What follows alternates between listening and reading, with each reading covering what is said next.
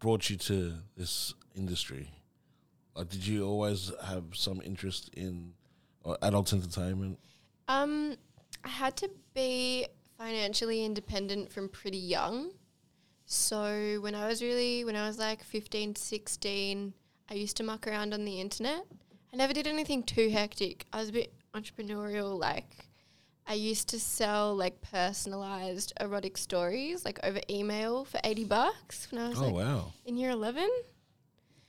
And attached with like a picture or something, or just no pictures, like just personalized erotic stories. Dudes. Yeah. So I had some guys from there who just wanted like sort of companionship. So we'd like text and call on the phone, not even phone sex or anything, no nudes, literally just chatting. Yeah. And they'd just send me money.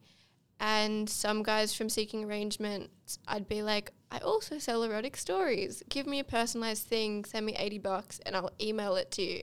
So I did that. And that sort of turned into like, cool, as soon as I'm 18, I'm going to start stripping. I was actually offered a stripping job the day after I turned 17, but I turned it down because I wanted to do it all legally.